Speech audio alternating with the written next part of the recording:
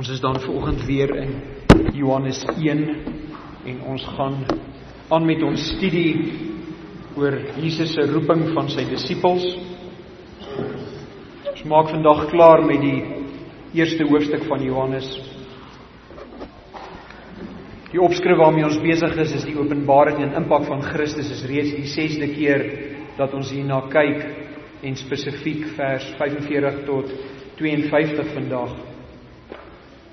Onder die gedeelte die Dissipels van Christus. Ons het laasweek daarna begin kyk en ons gaan dan nou vandag voort met hierdie studie. Ons het laasweek gesien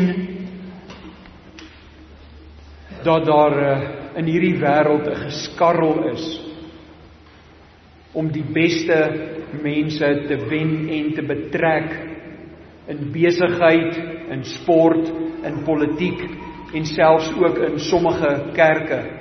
'n Geskarrel om die beste mense te wen en te kry. En die laaste keer wat ek self hierdie dinge ondersoek het, was sulke groepe wenners, soos die wêreld hulle sal identifiseer, tipies nie opgemaak uit vissermanne nie. Ons kry nooit die idee in die Bybel dat dit 'n warrelwindbetalje is om of Christus te beaam as God, of disippels te bevestig as volgelinge van God, of Christendom te waarmerk nie. In die lewe sien ons net nie, in die Bybel sien ons net nie dat dit 'n warrelwindbetalje is nie. Ons sien net die teenoorgestelde dinamiek. Johannes die Doper, hierso in Johannes 1, verskyn eers op die toneel as 'n man van om en by 30 jaar oud, glad nie in 'n haas nie, maar absoluut en totaal binne God se tydsberekening. Dan gaan hierdie Johannes die Doper se preke oor God se koninkryk en oor 'n tydperk van 'n paar dae identifiseer hy dan ook vir Jesus as die Messias. Volgende begin dan 2 van Johannes die Doper se disippels agter Jesus aanloop sodat hulle Jesus kan uitvra en kan agterkom wie hierdie man is wat Johannes die Doper as die Messias uitwys.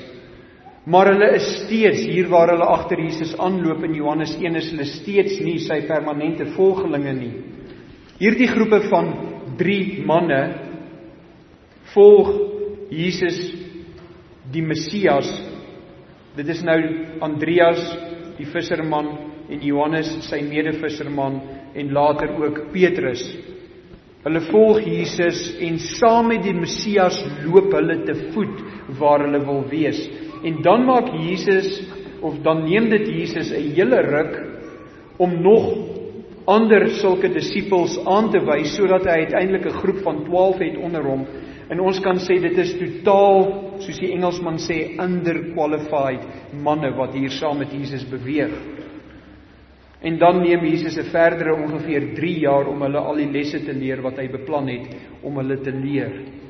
'n Stadige, oënskynlik rustige proses wat Jesus hier volg. Daar is bloot op geen stadium enige aanduiding van haas of paniek nie. God se plan is in plek. God se skedule is vasgestel.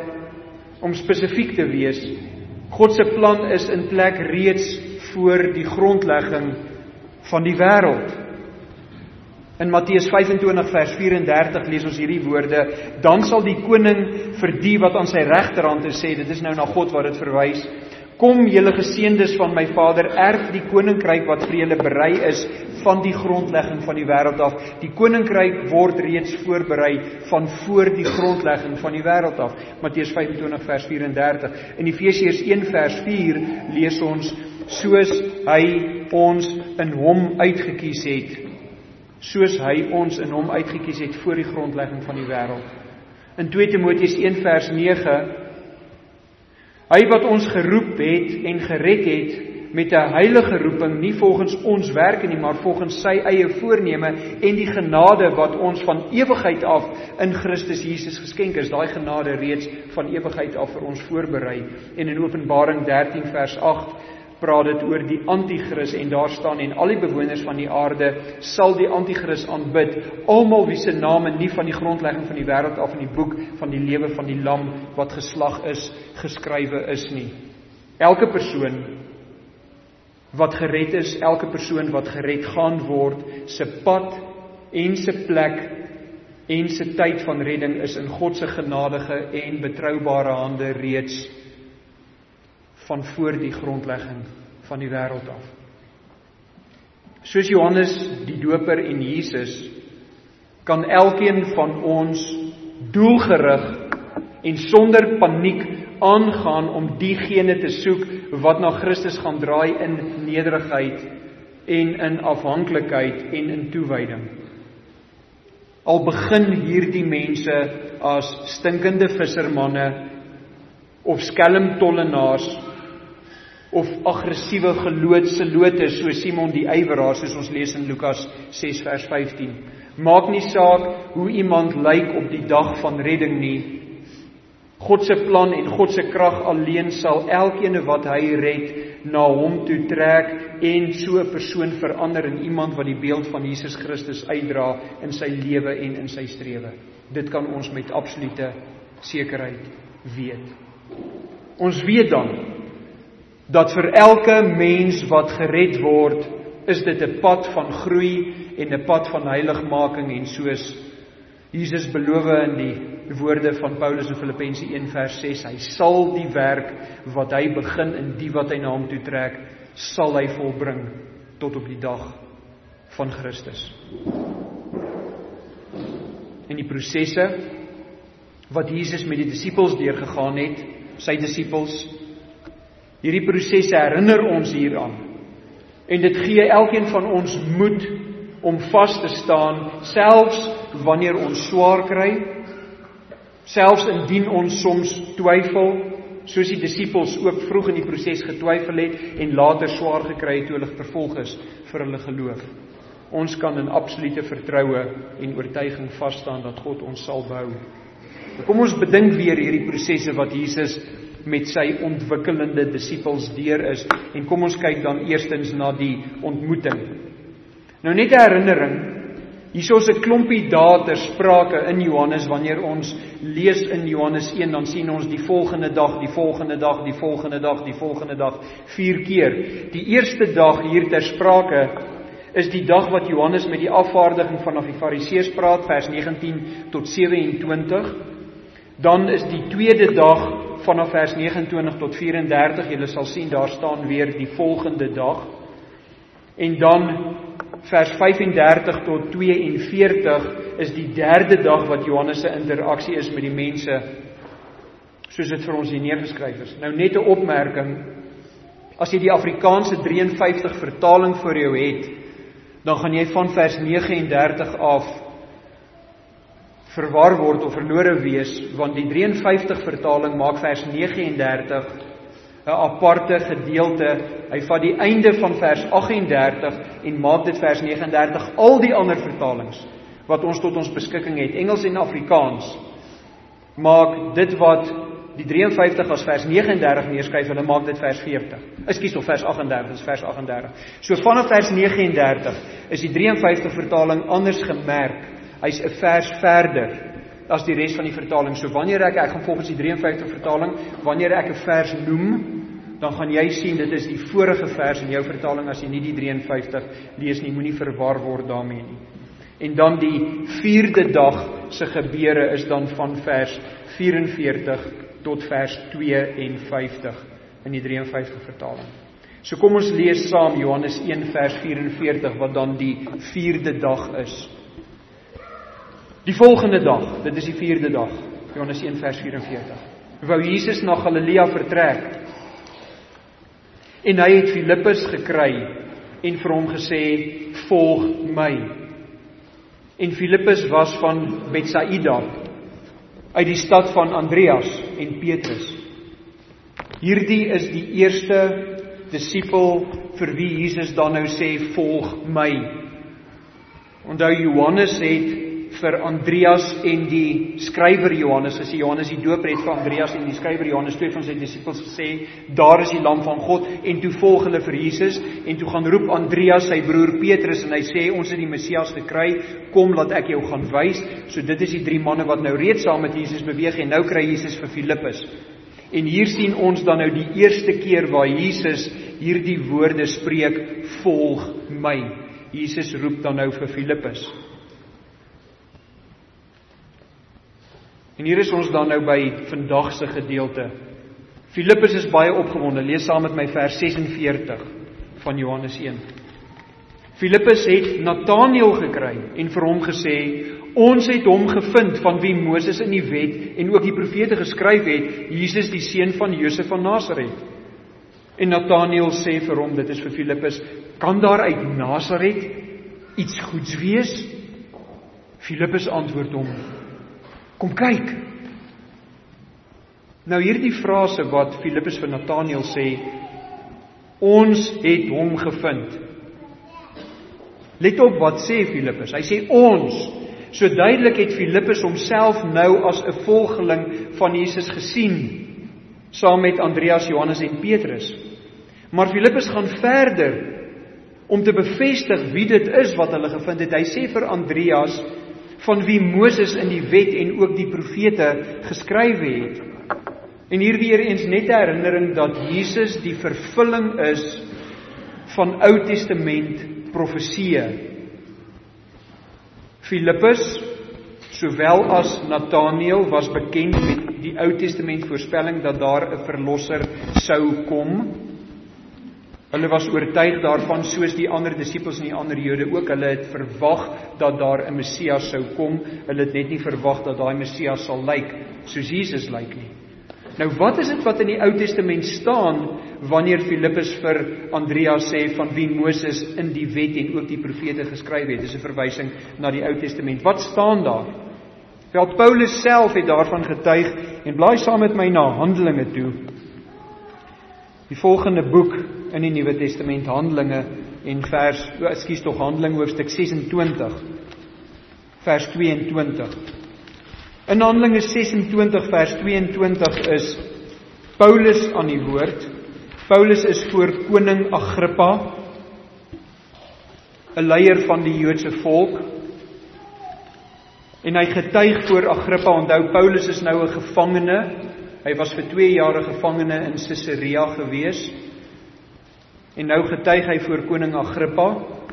En Paulus se woorde, Handelinge 26 vers 22, maar omdat ek Paulus hulp van God gekry het, staan ek tot vandag toe en getuig aan klein en groot en spreek niks. En hier's daai frase, buiten wat die profete en ook Moses gesê het, dat sou gebeur nie. En wat is dit wat die profete en Moses gesê het volgens Paulus en volgens Filippus? Vers 23 van Handelinge 26, dat die Christus moes ly en die eerste wees uit die opstanding van die dode en 'n lig aan die volk en die heidene sou verkondig. Nou Jesus, volgens Filippus, nou is ons terug in Johannes 1, Jesus, volgens Filippus, is dan ook, soos hy dit nou aan Nathanael oordra, die seun van Josef van Nasaret. Nou almal van ons weet dat Jesus se aardse vader, sy stiefpa, was Josef, die man van Maria. En soos die gebruik is in Israel en die Jodendom, word daar, wanneer daar van die seun gepraat word, verwys na sy vader. Ons lees dit. Wanneer jy die woordjie Ben, soos Benjamin sien, dan is dit 'n Hebreëse weergawe. Die woordjie Ben is die woord seun van. Benjamin, seun van. Ben-Ami, seun van. So hierso word verwys na Jesus, die seun van Josef van Nasaret.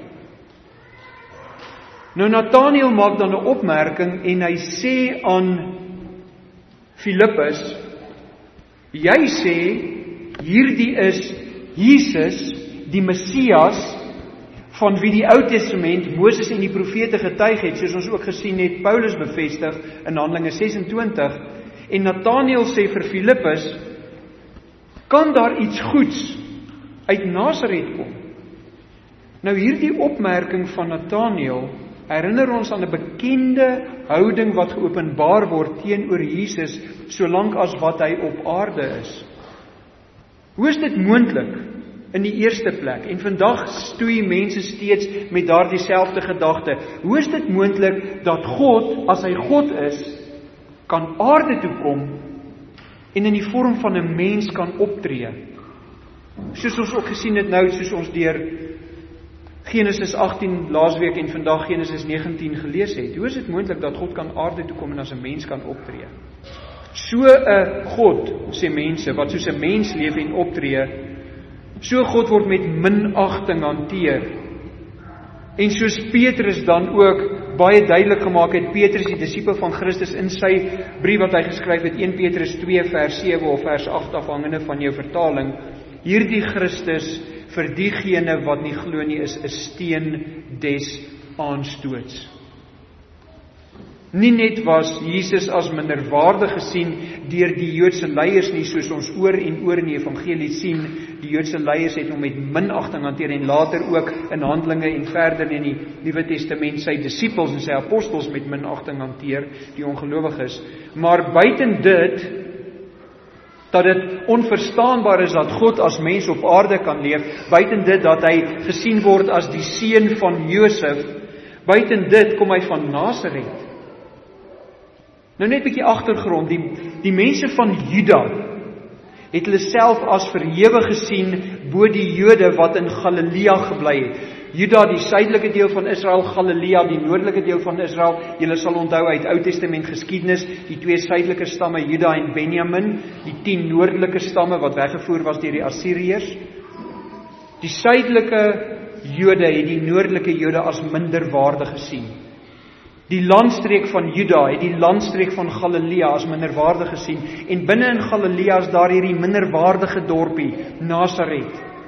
En nou sê Filippus aan Andreas, Jesus die Messias kom uit Nasaret, en die Galileërs sien Nasaret as 'n minderwaardige dorpie. Nasaret se naam kom nooit in die Ou Testament voor nie, en in geen van die bekende en erkende Joodse geskrifte later, dit sluit nou in die Talmud en die Midrash, nie een van daardie Joodse geskrifte noem Nasaret eers nie. Nasaret is nie eers op die kaart nie. En die Messias, Filippus, sê jy kom uit Nasaret? Kan julle Andreas se absolute verwarring verstaan? Hy loop met die voet, hy lyk soos ons, julle sê hy is die Messias, en hy kom uit Nasaret, en hy is die seun van Josef. Daarmee saam is Jesus ook in 'n minderwaardige stal gebore. In die afgelope 30 jaar was hy in niemand se oog gewees nie, en hy's 'n skrynwerker. Bram, kan jy jou indink? Skrynwerker. In Lukas 3 vers 23, blaai saam met my een boek terug. Lukas 3 vers 23.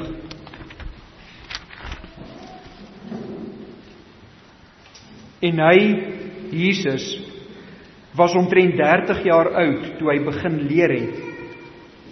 En hy was, soos hulle gemeen het, seun van Josef, seun van Eli. En later sê selfs die mense van Nasaret oor hom, en blaai nog 2 boeke terug na Matteus 13. Matteus 13. En die mense van Nasaret in vers 54 van Matteus 13 word hierna verwys. En daar staan, en hy, dit is Jesus, het in sy vaderstad gekom en hulle geleer in hulle sinagoge, sodat hulle verslaaf was en gesê het, waar kry hy, dit is Jesus, hier die wysheid en kragte vandaan? Is hy nie die seun van die timmerman nie? Is die naam van sy moeder nie Maria en die van sy broers Jakobus en Joses en Simon en Judas nie en sy susters? Is hulle nie almal by ons nie? Waar kry hy dan al hierdie dinge vandaan? En kyk wat sê vers 57, en hulle het aanstoot aan hom geneem. Maar anders as daardie mense van Jesus se tuisdorp Nasaret, wat volgens Lukas 4 vers 29 probeer het om Jesus nadat hy in die sinagoge geleer het van 'n kraans af te gooi, soveel aanstoot het hulle in hom geneem. Jesus leer hulle in 'n sinagoge, Lukas 4, en toe hy vir hulle dinge sê van God se oordeel oor hierdie volk Israel se ongeloof, toe wil hulle hom van 'n kraans afgooi. Hulle kry dit nie reg nie. Hulle neem soveel aanstoot in hom. Anders as daardie mense, luister Nathanael na Filippus se getuienis, toe Filippus vir hom sê, kom kyk. Nou is ons terug in Johannes 1. En Nathanael staan op, en hy volg Filippus na Jesus toe. Kom ons lees vers 48 van Johannes 1. Daarop sien Jesus vir Nathanael na hom toe kom, en sê vir Nathanael, hier is waarlik 'n Israeliet, in wie daar geen bedrog is nie. Nathanael sê vir hom, waarvandaan ken jy my? En Jesus antwoord en sê vir hom, voordat Filippus jou geroep het, toe hy onder die vyeboom was, het ek jou gesien. Nathanael antwoord en sê vir hom, Rabbi, U is die seun van God, U is die koning van Israel. Jesus antwoord en sê vir hom, glo jy omdat ek vir jou gesê het, ek het jou onder die vyeboom gesien? Jy sal groter dinge sien as dit. En Jesus sê vir hom, voorwaar, ek sê vir julle, van nou af sal julle die hemel geopen sien en die engele van God opklim en neerdaal op die seun van die mens. Hierdie woorde van Jesus in vers 48 aan Nathanael, hier is waarlik 'n Israeliet in wie daar geen bedrog is nie. Baie duidelik as ons na Nathanael se reaksie kyk, is dit wat Jesus aan Nathanael sê, iets wat net Nathanael kon weet. Die implikasie hier is dat Jesus sê iets aan Nathanael wat net in Nathanael se hart en gedagtes kon wees, en daarom is Nathanael se reaksie wat dit is. Dat hy sê waarlik, of dat Nathanael van hom sê, van waar af ken jy my dan? Hoe kan u, Jesus sê, dit wat ek Nathanael weet, ek is 'n ware Israeliet in wie daar geen bedrog is nie. Ek is 'n man wat in heiligheid voor God loop. Soos Paulus later gesê het, ek het die hele wet gehou. Dit beteken nie, hy het nooit gesondig nie. Dit beteken, wanneer ek gesondig het, dan het ek die toepaslike offers gebring om vir my sonde voor u boetedoening te doen. As ons daardie woord wil gebruik. Nathanael sê, waarvandaan ken jy my? En Jesus antwoord hom en sê vir hom, voordat Filippus jou geroep het, toe jy onder die vyeboom was, het ek jou weer gesien. Nou weer eens is hier 'n aanduiding uit hierdie teks uit, dat hierdie inligting wat Jesus vir Nathanael gee, ek het jou gesien toe jy onder die vyeboom was, dit is iets wat Nathanael totaal en al uitvang. Die implikasie weer eens is dat, hoe kan hierdie man weet dat ek onder die vyeboom was? Duidelik nie 'n vyeboom wat in die openbaar was met Nathanael wat besig was om 'n openbare ding te doen nie, wat hy ook al daar gedoen het. Sommige kommentators sê hy het waarskynlik gesit en daar die wet gelees, sy Bybelstudie gedoen. Ons weet dit nie, staan nie in die teks nie. Maar kyk na Nathanael se reaksie nadat Jesus vir hom sê, 'n ware Israeliet in wie daar geen bedrog is nie, en ek het jou onder die vyeboom gesien voordat Filippus jou geroep het. Kyk die reaksie, die impak wat dit op Nathanael het, vers 50. Rabbi, U is die seun van God, U is die koning van Israel. Daardie gevolgtrekking van Nathanael kom uit Psalm 2, vers 5 en 6. En in Psalm 2 vers 5 en 6 is God die Vader besig om aan koning Dawid te openbaar hoe lyk die Messias. En daar staan in Psalm 2 vers 5 en 6, dan sal hy aan hulle aanspreek in sy toorn en sy grimmigheid sal hy hulle verskrik. Vers 6, ek tog het my koning gesalf oor Sion my heilige berg.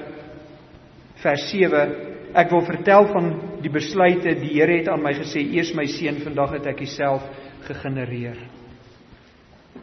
Nathanael se opmerking, waarlik,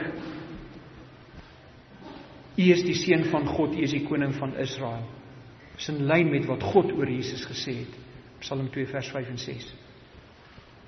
Jesus se reaksie daarna, dat Nathanael nog groter dinge as hierdie sal sien, is bloot 'n aanduiding dat van die ten minste 37 wonderwerke van Christus wat opgeteken is, waarna ons volgende week na die eerste een gaan kyk, hierdie wonderwerke wat opgeteken is in die evangelies, dat Nathanael hulle sal waarneem, en onthou wat staan aan die einde van die boek Johannes, as alles wat Jesus gesê en gedoen het neergeskryf was daar nie genoeg plek in hierdie wêreld om die boeke te hou van alles wat sou neergeskryf moes word nie.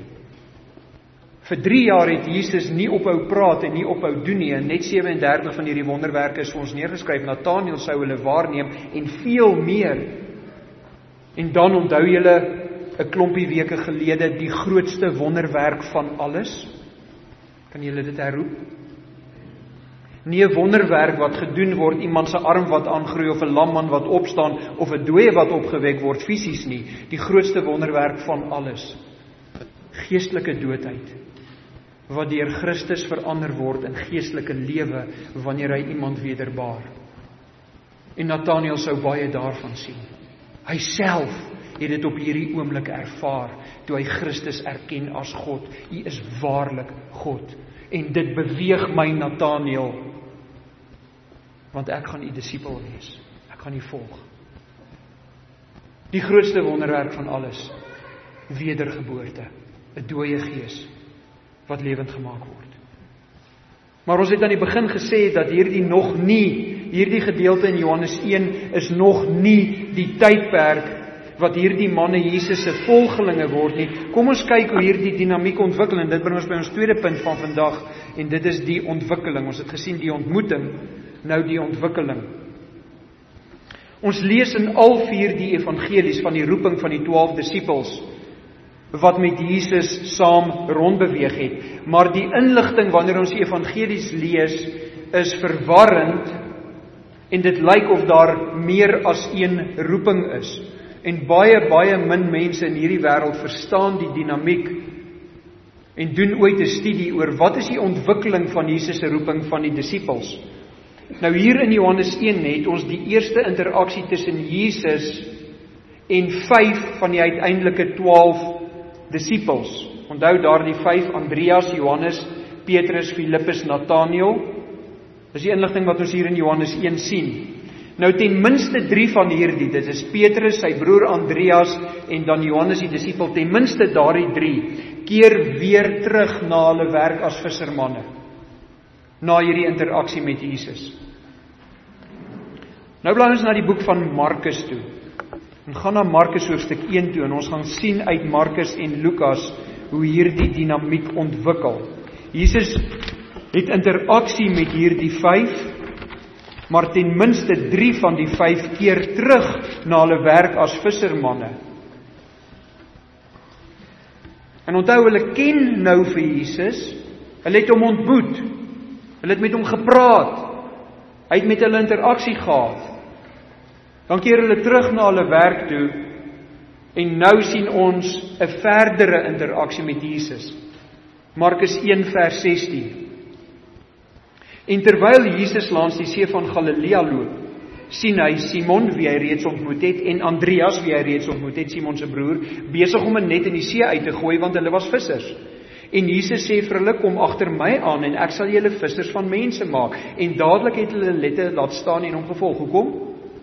Want hulle ken hom reeds. Vers 19. En toe Jesus daarvandaan 'n bietjie verder gaan, sien hy Jakobus, die seun van Zebedeus, en Johannes sy broer. Johannes het hy reeds ontmoet, eerste keer wat ons vir Jakobus in die prentjie sien, wat besig was om die nette in die skei heel te maak. Het ons nou 4 vissermanne, vers 20. En dadelik het Jesus hulle geroep, en hulle het hulle vader Zebedeus met die gehuurde mense in die skei laat staan, en Jesus gevolg. Nou volgens Johannes 1, het 3 van hulle reeds vir Jesus geken, en nou kom Jakobus by, die broer van Johannes. So daar's nou 4 by Jesus.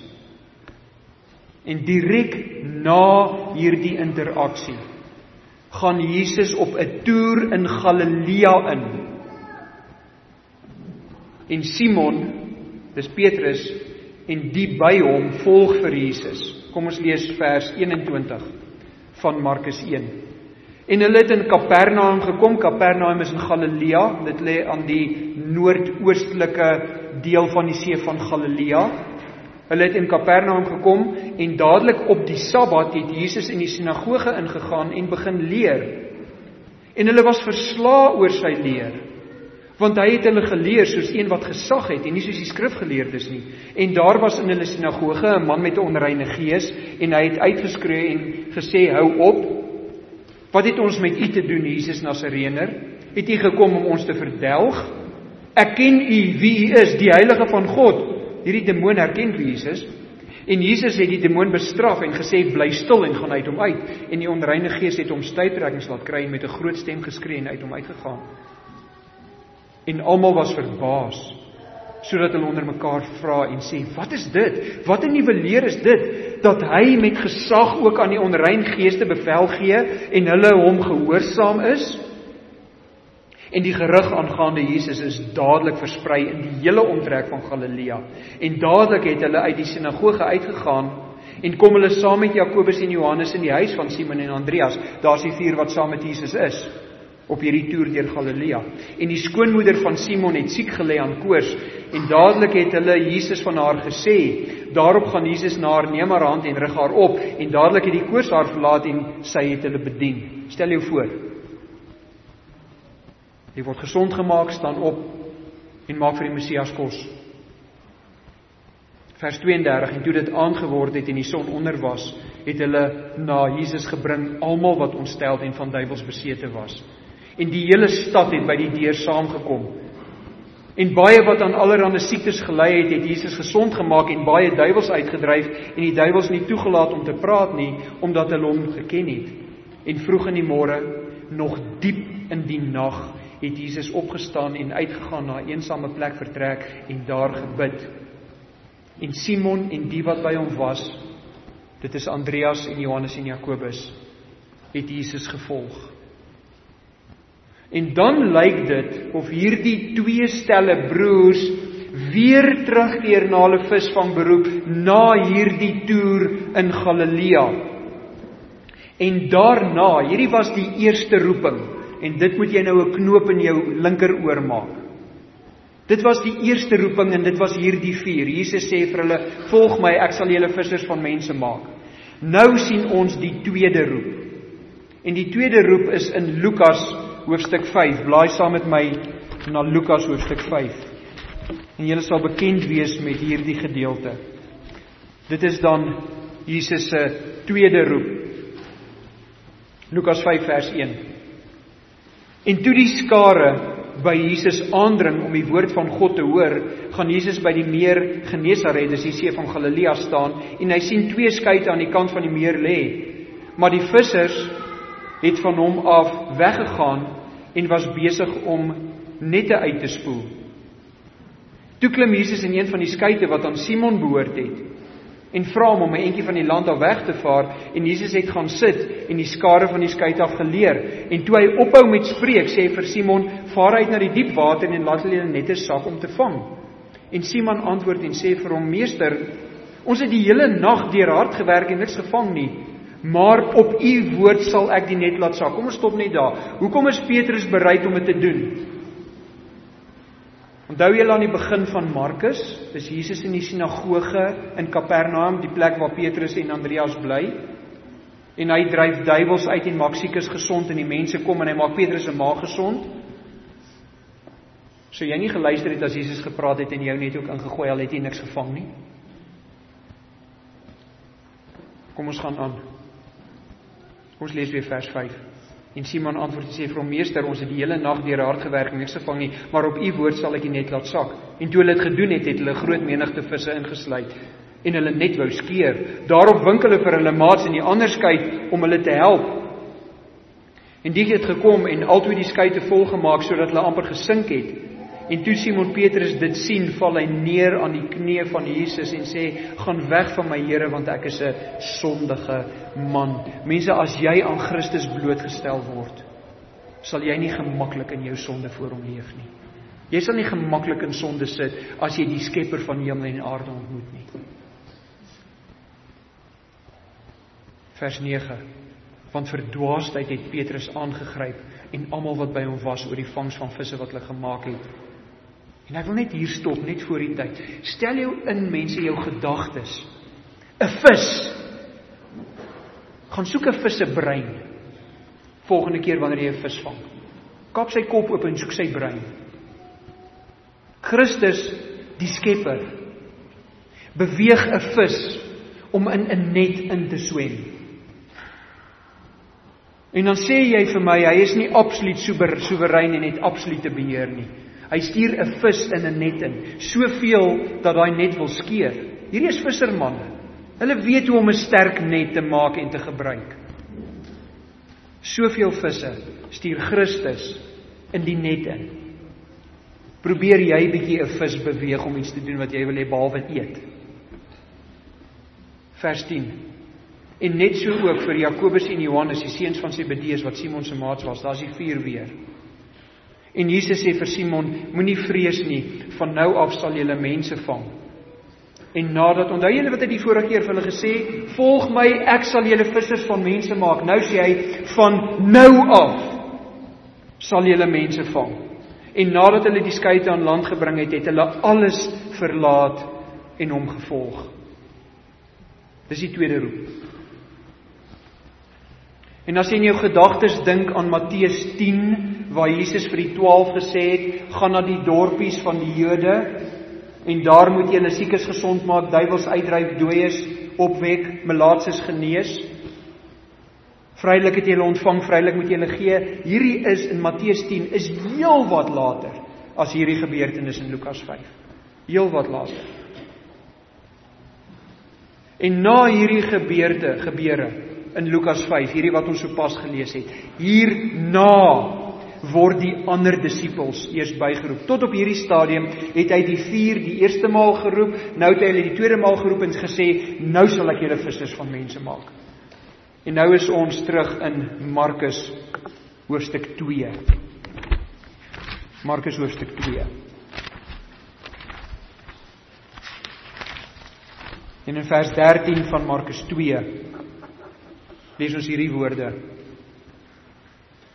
En Jesus het weer uitgegaan langs die see en die hele skare het na hom gekom en hy het hulle geleer en toe hy verbygaan sien hy Levi, dit is Matteus, die seun van Alfeus by die tolhuis sit, die tollenaar, en hy sê vir hom, volg my. En Matteus het opgestaan en Jesus gevolg. En nou word die 12 die eerste keer deur Jesus aangewys. Hoofstuk 3, die volgende hoofstuk in Markus, hoofstuk 3 vanaf vers 13. En Jesus het op die berg geklim en na hom geroep, die wat hy wou hê. En hulle het na hom gekom. En Jesus het 12 aangestel, sodat hulle saam met hom kon wees, en hy hulle kon uitstuur om te preek, en mag te hê om siekes te genees, en duiwels uit te dryf. En aan Simon het hy die bynaam Petrus gegee, en verder Jakobus, die seun van Zebedeus, en Johannes, die broer van Jakobus, aan hulle het hy die bynaam Boanerges gegee, dit is die seuns van die donder. Dis die ouens wat hierso na die diens in die saal op en af hardloop. Dis hulle. Vers 18. En Andreas en Philippus en Bartolomeus, dis Nathanael, en Matteus, dit is Levi, en Thomas en Jakobus, die seuns van Alfeus, en Thaddeus, die broer van Jakobus, en Simon Kananites, Simon die ywer, Simon die Seloot, en Judas Iskariot, hy wat Jesus verraai het.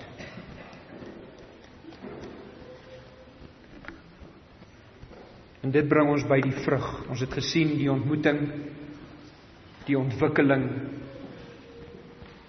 en nou die vrug. Wat is die verskil tussen 'n disipel en 'n apostel? Die woord disipel verwys na 'n leerling, 'n volgeling. Die disipels hou nooit op om volgelinge te wees nie. Die woord apostel beteken een wat uitgestuur word, en hier moet jy nie nou verward wees nie, alhoewel elkeen van ons wat Jesus Christus navolger, disipel is en deur hom uitgestuur word om sy werk te doen, is ons nie apostels nie. 2 Korintiërs 12 vers 12 maak baie duidelik wat die werk van 'n apostel is. En daardie 12, onthou, Judas het weggeval as 'n disipel en Matthias word bygekies as 'n disipel. Hierdie apostels, die manne wat deur Christus uitgestuur is, staan bekend as die apostels van Christus en hulle het 'n baie spesifieke tydgebonde instruksie gehad wat hulle onderskei het van alle ander mense. Na hulle is een ander apostel aangewys en dit is Paulus. Die res wat ons van lees, sal jy die onderskeid sien, daar word gepraat van die apostels van Christus, dit is die 11 plus Matthias en Paulus, en dan die apostels van die kerk, moenie verward word nie, apostels van die kerk is nie die apostels van Christus nie, dit sluit in Barnabas, onder andere. Na sy opstanding, het Jesus sy disippels uitgestuur om sy getuies te wees, en ons word ook gestuur om sy getuies te wees, dit maak nie van ons apostels nie, die Bybel onderskei baie duidelik wat 'n apostel is, en ons is dit nie, ons is sy disippels. En in Handelinge 1 vers 8, sê Jesus aan sy disippels, sy apostels, sy disippels, maar julle sal krag ontvang, wanneer die Heilige Gees oor julle kom, en julle sal my getuies wees in Jerusalem, sowel as in die hele Judea en Samaria, en tot aan die uiterste van die aarde. En wat is dan die verdere opdrag wat Jesus aan beide die 12 en aan ons gee? Dit is in Matteus 28 vers 19, gaan dan heen, maak disippels van al die nasies, doop hulle in die naam van die Vader en die Seun en die Heilige Gees, en leer hulle om alles te onderhou wat ek julle beveel het, en dan sê hy in vers 20, en ek is met julle tot aan die volëinding van die tyd. Maar daai hele dinamiek ver verby die apostels vat na ons toe. Ons word uitgestuur as die disippels van Christus om sy werk te doen, en hy sal met ons wees wanneer ons hierdie werk gaan doen. In die evangelies sien ons nie net hoe hierdie manne Christus sien en identifiseer as die Messias nie, maar ons sien ook hoe hulle hom volg en hom gehoorsaam. Die evangelies wys ons ook die konstante, en luister mooi, die genade is daar vir ons om in die evangelies te lees die konstante tekortkominge van die disippels, die stryd van hierdie disippels. Petrus wat vir Jesus sê, ek sal u nooit verloon nie, en Jesus sê vir hom, voor die haan 3 maal kraai, sal jy my 3 maal verloon, of voor die haan kraai, sal jy my 3 maal verloon. En dan staan daar in Matteus 26, en die ander het saam met Petrus gestem, ons sal u nooit verloor nie, en hulle het gevlug.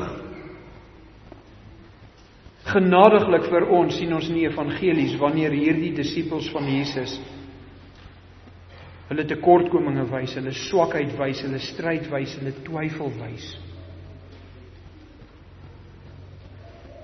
Maar hulle val nie weg nie. En dit is die boodskap en die bemoediging vir ons. Wanneer ons ook deur sulke skommelinge gaan, en deur sulke strominge gaan, wanneer ons in swakheid soms twyfel, in swakheid en in ongeloof soms twyfel, as ons ware navolgers van Christus is, sal dit nie ons einde van die pad met hom beteken nie, ons sal vas staan, ons sal by hom bly. En op geen stadium sal hy enige van sy volgelinge van hom af wegwerp nie. En Jesus bevestig dit, ure voor sy inhegtenisneming en sy kruisiging bevestig Jesus dit in Johannes 17, waar Jesus saam met die disippels in die bokkamer besig is om te bid tot die Vader. Lees ons in Johannes 17 vers 12. Jesus aan die Vader, toe ek saam met hulle in die wêreld was, het ek hulle, dit is my disippels, in u naam bewaar. Oor die wat u my gegee het, het ek gewaak, en nie een van hulle het verlore gegaan nie, behalwe die seun van verderf, Judas, sodat die skrif vervul sou word. En nou kan die vraag in jou kop opkom, maar as Judas weggeval het, kan ek nie wegval nie. Kyk na Jesus se vorige woorde. Ek het hulle in u naam bewaar. Oor die wat u my gegee het, het ek gewaak, en een van hulle het verlore gegaan nie. En in Johannes 10 het Jesus reeds bevestig, ek ken die wat my volg, en ek gee aan hulle die ewige lewe, en nie een van hulle sal in der ewigheid verlore gaan nie. Ek sal hom behou, en die Vader sal hom behou. Hoekom het Judas weggeval? Wat leer 1 Johannes 2 vers 19 ons? Hulle het van ons af uitgegaan, want hulle was nie deel van ons nie. Want as hulle deel was van ons, sou hulle nie van ons af uitgegaan het nie, maar die feit dat hulle uitgegaan het, wys dat hulle nie deel was van ons nie. Iemand wat sy rug op Christus draai, was nooit deel van Christus nie. Christus, die skepper, is ook die ene wat geestelik skep, en wanneer hy geestelike lewe gebring het, dan sal daai geestelike lewe bly, en Efesiërs 1 vers 13, dan sal hy geseël word met die Heilige Gees, en jy sal by Christus bly. Jy sal nie wegval nie. So wie die hier vandag, wat stoei, en struikel, en swaar kry, en soms in ongeloof optree, sodat Christus ook vir jou kan sê, klein gelowige, het ek nie gesê nie, is Christus se boodskap. Tel op jou kop, staan op, sit jou hand in sy hand, word gelei deur hom, put krag by hom, want hy is getrou en regverdig en sal nooit toelaat dat jy bo jou kragte versoek word nie. Dit is die Here wie ons dien. Kom ons staan en ons sing tot sy eer.